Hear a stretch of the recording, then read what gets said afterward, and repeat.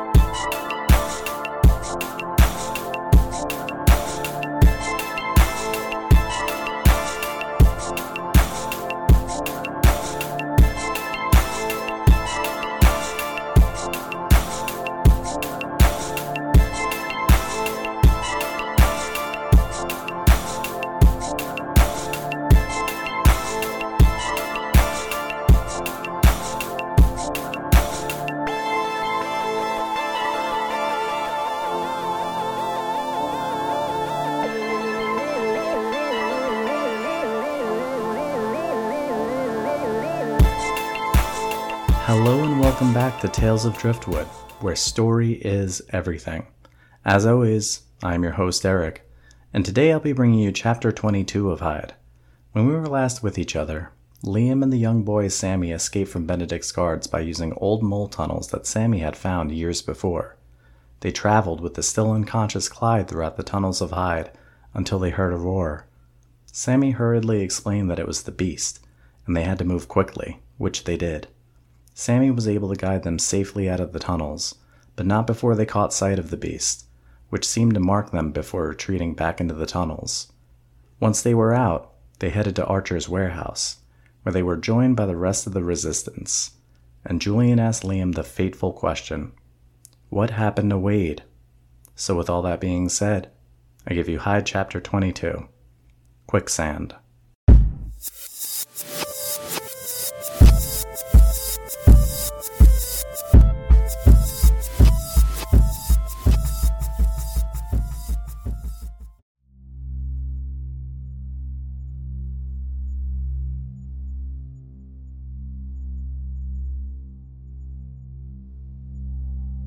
They all sat or stood in silence as Liam recounted his tale in Archer's office.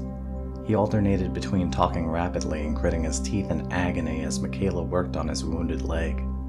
She was able to pull a bullet out and patch it up during the time it took him to tell all of the people present the whole story.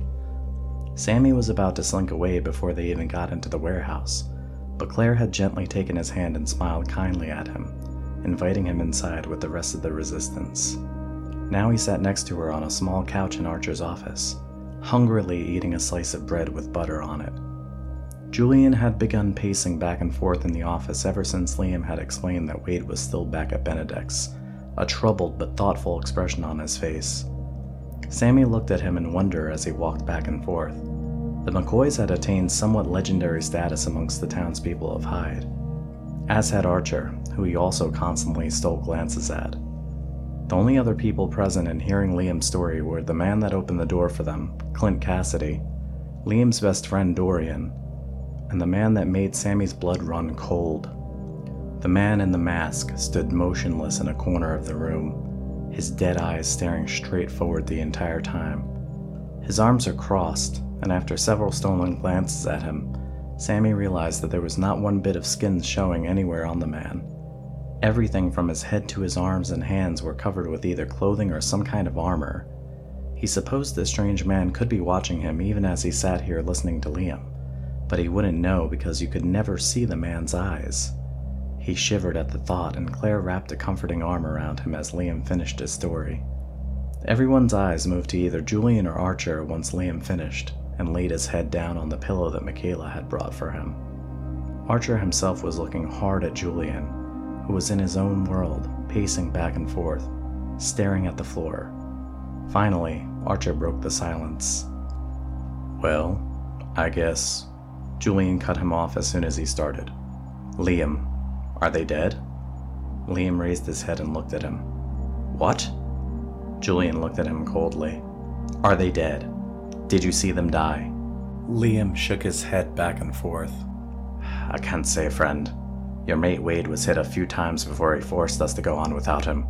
The way he was fighting before he got hurt, I don't see him just surrendering without a fight. Adrian, well, he was a strange one. He wasn't hurt at all. The only one of us who got out of there without a scratch, except for the kid, of course.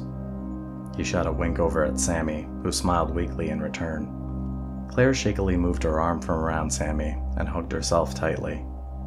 I don't get it. If he wasn't hurt, and you were all just about to escape, why would he turn around and stay there? Liam licked his lips as Michaela dabbed at the sweat which had gathered on his face as she had worked on his leg. I don't know either, lass. I damn well begged him to come with us, but he wasn't budging or leaving. He kept saying he had a plan. The boy was the last one in the room with him. Did he say anything to you, lad? All eyes went to Sammy's face. He looked around shyly, turning red. No, I mean not really. I asked him if he was sure he wasn't coming with us, and he said yeah. Then I asked him what his plan was, and he just said everyone would know soon enough and pushed me down that pipe. Claire sighed deeply and gave Liam a grateful smile. Thank you for trying to convince him to go. I want you to know that I don't blame you for leaving him behind. Adrian has always been very stubborn when it comes to our father. He wants to solve every problem himself. I don't know what he's up to, but I'm sure he thought it was the best plan at the time. Liam gave her a grateful nod. Thank you, lass. I really did try my hardest to have him come back with us, but he just wouldn't have it. Archer looked back at Julian. So, Julian, what do you think we should do? Julian didn't answer him. He didn't even look at him. He had gone back to pacing back and forth in silence, staring at the ground. Everyone else in the room looked uncomfortably at each other as the silence grew awkward. Finally, Rogue uncrossed his arms and began to walk towards the door of the office. Archer wheeled himself forward, a questioning look on his face. Where are you going? Rogue turned slowly and looked at Archer. I'm leaving. I had hoped that we could help each other, but clearly you people aren't ready for this. You've all been sitting here for years now, waiting for something to happen instead of doing something yourselves. Now this boy comes along with a couple of his friends and you what? Thought they were going to magically free this little town of yours? He pointed sharply at Liam. Now you see that they bleed too. They aren't invincible, and now you've lost two of your main people. Julian stopped pacing and looked at Rogue. We haven't lost them. Not yet. Until I see them dead, I'm not going to believe that they are. We have to go after them. Rogue moved his pointing finger towards Julian and waved it back and forth. You're thinking with your emotions. You're upset because the two real friends you've had in your life are both back there at Benedict's now. You're going to come up with a half-cocked plan and get yourself and anyone else you bring with you killed. Julian looked at him stormily before stalking over to the man, looking up at the black eyes of the mask.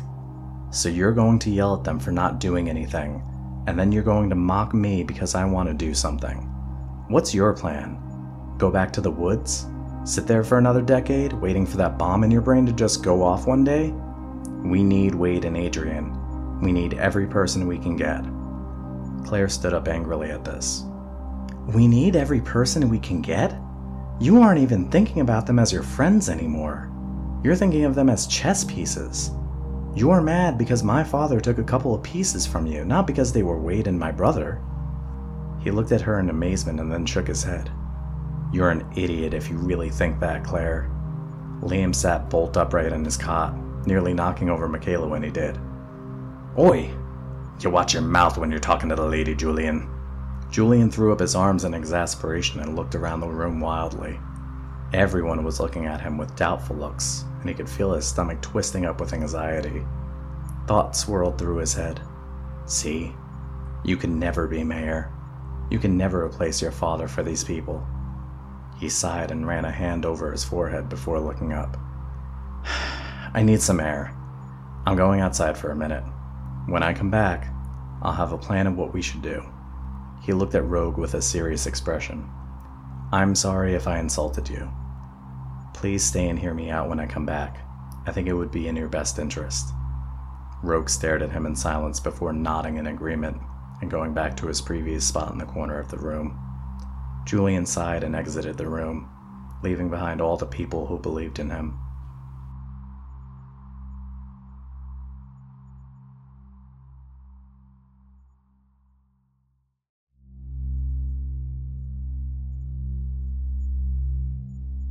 The cool air of the approaching night made Julian shiver as he stepped outside the door of the warehouse. His clothes were still damp from his return via the fountain, but at least he didn't feel as weighted down. He had removed his body armor and his blade when they had returned triumphant from the forest with Rogue in tow. He smiled and thoughtfully caressed his mother's pendant with his hand. He might take off his physical armor anytime he felt like it, but his connection to his mother would always be there, guiding him in times of confusion like this. He closed his eyes as he held the pendant that betrayed the image of an angel on a shield. Wade. Why did he have to make the sacrifice to save everyone like he did? He needed Wade badly. Every fight he had ever been in, Wade had been right by his side. The thought of facing this, his biggest and most important fight of all without Wade, made his stomach seize up. The sounds of many footsteps broke him out of his thoughts. He looked around and couldn't see where the footsteps were coming from. He cautiously looked around the corner of the building and saw, with alarm, that dozens of townspeople were walking briskly towards the center of town, worried expressions on their faces. The sight unsettled him, as a memory of his father telling him how all of the animals in the woods would flee as one when they sensed danger came back to him. He could never picture that fully in his head. Deer running scared next to wolves who looked just as scared. Now that he was seeing his own townspeople walking briskly side by side, young and old, weak and strong, and all with expressions of terror on their faces, he could now picture it quite clearly. He walked hurriedly down the alley that led to the warehouse until he was at the edge of the town marketplace. A middle-aged woman walked by him, an almost pained expression on her face. Excuse me, where is everyone going?" She turned and looked at him in shock. "What? Didn't you hear? Mayor Benedict has an announcement to make and has called the town to assembly." Julian looked at her in amazement. "The entire town?" She gave him a curious look back. "Yes? I mean, I do suppose it's a little early in the week for the town assembly, but apparently something big is happening." She looked at him up and down. "Don't think I've seen you before. Who are you?" Panic stabbed through Julian as his mind raced for an answer. "Me? I'm new. Mayor Benedict brought me in from outside the town to help with maintenance of the cameras." She gave him a disdainful look. "Oh, well then you definitely have no excuse not to be there. You had better hurry though, he's starting any minute now." She whirled around and picked up her pace again, nearly running for the middle of the town. Julian stood there momentarily frozen in thought. He took a look back at the warehouse, considering whether he should go in and tell the others about the assembly. He whipped his head back. No. He would go to the assembly himself. He had felt like a fool in front of everyone just minutes ago. A foolish little boy with a dream of being a hero. Archer and Rogue had both made him feel small and insignificant, and Claire had simply angered him. He took several steps towards the center of the town before halting. Am I just thinking with my emotions again? He wondered to himself and then shook it off. No. He was thinking clearly.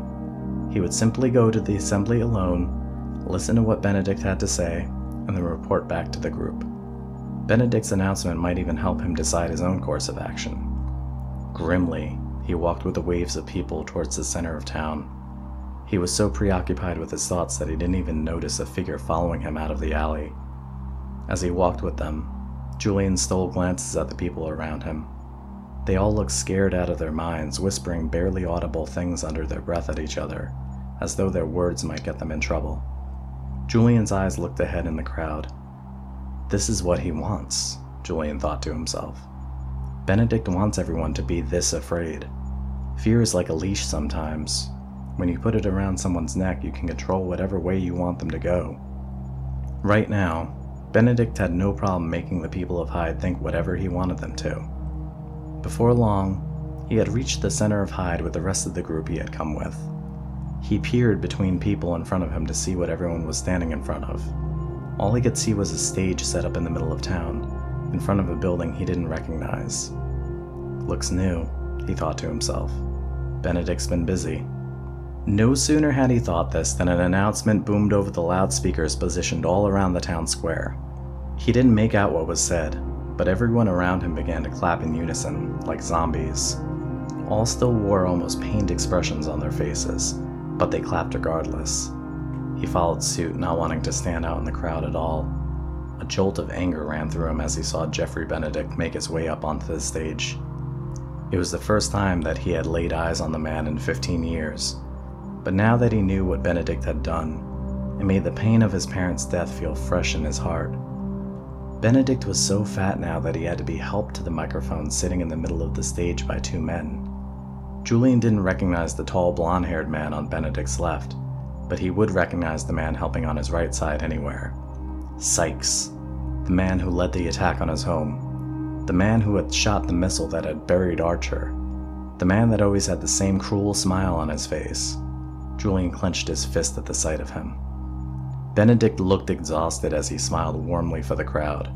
The blonde-haired man signaled to someone off stage, and he was quickly handed a large chair, which he carried over to Benedict. The mayor thankfully clapped him on the back and sat down as the man adjusted the microphone so it now sat right in front of Benedict's poisonous mouth. Welcome, everyone. I know it's a bit early for our weekly assembly, but I have some grave, serious news. People looked at one another and murmured at this. Julian thought he saw a hint of a smile on his nemesis's face before Benedict sighed sadly and looked down at the stage. I love this town. It is the thing that keeps my heart beating since my wife, God rest her soul, passed on and my own children betrayed me. This is why I fight so hard to keep it safe. He looked up from the ground, tears fresh in his eyes. This town is too good for the rest of the world. That's why we are constantly under threat, from every direction. This is why we had to build a wall, because if we let them in, they will destroy us from the inside out. Murmurs rose up from the crowd, and Julian was horrified to see that some people were actually nodding their heads in agreement. Benedict smiled sweetly at the masses. People of Hyde, you have all been so good about all of the things I've done for your safety. The wall, the curfew, the guards. Now, however, the bandits which plague us and hound us from the woods have launched a new attack, one that hits us from a psychological standpoint. He waited as fresh murmurs rose from the crowd, looking around with a passionate expression on his face. It is no longer good enough for our enemies to hold us captive in our town. Now they mean to infiltrate us in the most disgusting way possible. He grasped the arms of the chair he sat in and dramatically made his way up to his feet. There were some gasps from the audience, and several people even clapped. Even under the circumstances, it took all of Julian's willpower to keep from laughing. He had never seen someone applauded for standing up before. Beads of sweat ran down Benedict's face from the exertion of standing, which added to the intense look he was giving the crowd. His next words made Julian's heart stop in his chest. Everyone here knows the story of Harold and Harmony McCoy. Everyone knows what happened that fateful day so many years ago when the bandits invaded our town and killed our beloved mayor and burned his house to the ground. We all believed that everyone in that house had died there that day, until we discovered that Archer Johnson had survived, but had suffered some kind of brain damage in the attack. Julian smirked silently as he listened. So that's how Benedict was spinning Archer's resistance. Benedict grabbed the microphone from its stand and began to waddle slowly from one side of the stage to the other. Worst of all, we thought that Julian McCoy, the son and rightful next mayor in line, had also been murdered in the attack. He paused for dramatic effect before continuing. We now know that young Julian suffered a fate far worse than death. He was manipulated, brainwashed, if you will. The bandits took him and raised him as one of their own. They knew that we would stand up and protect ourselves, and haven't we? Benedict paused, his arms dramatically outstretched to the crowd. He looked around expectantly, his eyebrows beginning to dart downward in anger before the crowd started murmuring their approval. He lowered his arms and smiled in satisfaction, even with his face dripping with sweat from all of the exertion. Yes, we have. We built a wall to protect us, and so it has. He sneered into the crowd. Until now. Ladies and gentlemen, it is my duty as your mayor to inform you that Julian McCoy walks among us now, even as I speak. The crowd murmured again, people looking this way and that. Julian's blood felt cold within his own body. He took a longing gaze back the way he came, but he knew that if he tried to leave now, he would be seen as suspicious and instantly taken down. He looked back at Benedict, who was smiling in contentment at the people's reaction. Yes, you are all right to be concerned. I know that a fair amount of you are wondering if my words are true. I assure you, they are. As hard as it is to believe that a McCoy could do the people of Hyde any harm, that is exactly what he means to do.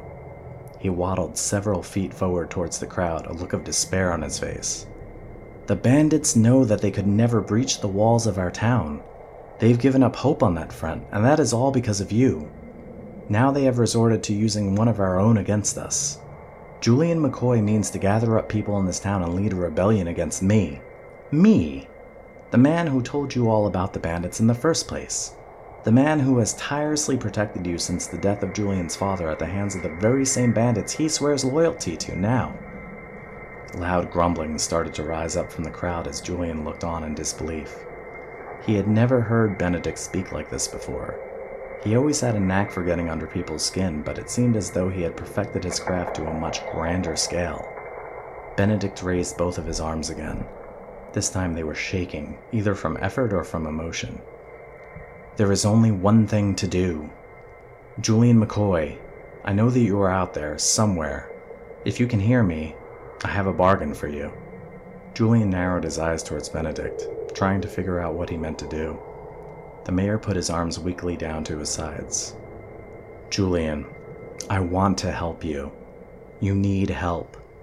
If you come up here now and turn yourself in, you will not be held as a prisoner. You will be held as a friend, and given the best medical treatment there is to try to figure out what those bastards in the forest did to you. Julian clenched his fist again in rage. He looked around at the people and saw with a falling feeling that people actually believed Benedict. They were looking around, waiting for the phantom Julian McCoy, kidnapped and brainwashed by the bandits, to come crawling on his hands and knees to Jeffrey Benedict, begging for help. Julian spat in the dirt in disgust. Benedict looked around sadly as no one came forward and sighed deeply. Very well. I had hoped it wouldn't have to come to this, but it seems as though the only thing you understand now is savagery. He clapped his hands together twice, and the blonde-haired man standing to the left of him disappeared into the building behind them. Julian, we have captured 3 of your agents. One of them was captured in the initial attack on our town. The second, he trailed off, hanging his head as he did, is my own son. Gasps and murmurs again echoed throughout the town, and Benedict raised his hand to still them. Please, I will deal with my own son myself. The last, however, is an offer I will make to you. Julian had to stifle a primal scream which rose in his throat as the blond man returned, dragging a body behind him. Wade. The man dropped Wade, who was tied up, even though he looked like he couldn't struggle if he had 6 arms instead of 2 at Benedict's feet. The mayor gestured down at Julian's best friend. This young man broke into my own home and attacked me. If it wasn't for my friend and bodyguard, Marcus Sykes, he pointed to Sykes, who grinned sadistically, I might be dead now. Because the safety of this town means so much to me, I am willing to use this same man who threatened my own life as a bargaining chip. He again pointed across the gathered people. Julian, if you come forward now, I will release this man. I am a fair man after all, and I know that you expect something for your sacrifice. What do you say? Save one of your own and you will not be harmed. Julian was staring raptly at Wade's listless face. Wade was beaten badly, but still alive. He had made this trip for Julian. He had sacrificed himself for the safety of Liam, Adrian, Clyde, and a boy he didn't even know. He deserved more than this. Benedict raised the microphone to speak again. There is a third option, but it is a sad one, and I would rather not explore it. If you do not come forward now, I will execute all 3 of the prisoners. Publicly, so you can see I'm not bluffing. After that, you will be hunted down. You will be found. You will be brought to me. He narrowed his eyes at the crowd. And I will make you realize what a terrible mistake you have made. Something inside Julian's head snapped. The idea that because he didn't step forward at this moment 3 men would die had triggered something deep inside of him. I can't sit by and let this happen, he thought to himself as he took his first step towards the stage. Wade was horrible enough, but having Max and Adrian's death on my conscience? No. He began a methodical march towards the stage, people moving out of his way as he approached. He will free Wade at least. He promised that in front of all these people. Eyes were starting to watch him as he made his way up to the front. Once Wade gets back to Archer safely, Archer will know what to do. Maybe he can even save me before Benedict does whatever he plans to do with me. He came to the steps leading up to the stage and walked up them one by one. Complete silence had overtaken the town square, with everyone in attendance staring at Julian in shock. He looked up and saw a victorious smile on Benedict's face. Julian's eyes never wavered as he stared down the man responsible for his father's death in the eyes. "Here I am, Benedict. Take me and let Wade go." Benedict considered him coolly and nodded. "So indeed. Here you are. Seems as though you have some nobility left in you after all." He motioned with his right hand towards Julian. Sykes slid towards him like a snake and stopped right in front of him, grinning the same horrible grin Julian remembered from his childhood. "Hello again, little brother." Sykes' arm shot out and connected hard with Julian's chin. He lost consciousness before he hit the ground.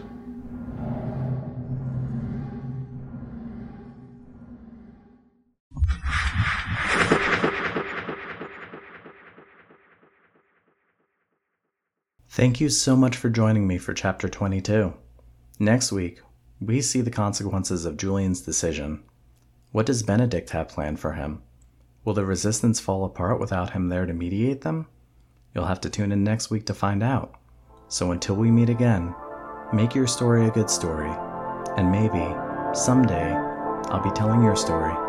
Be safe out there, everyone. Goodbye.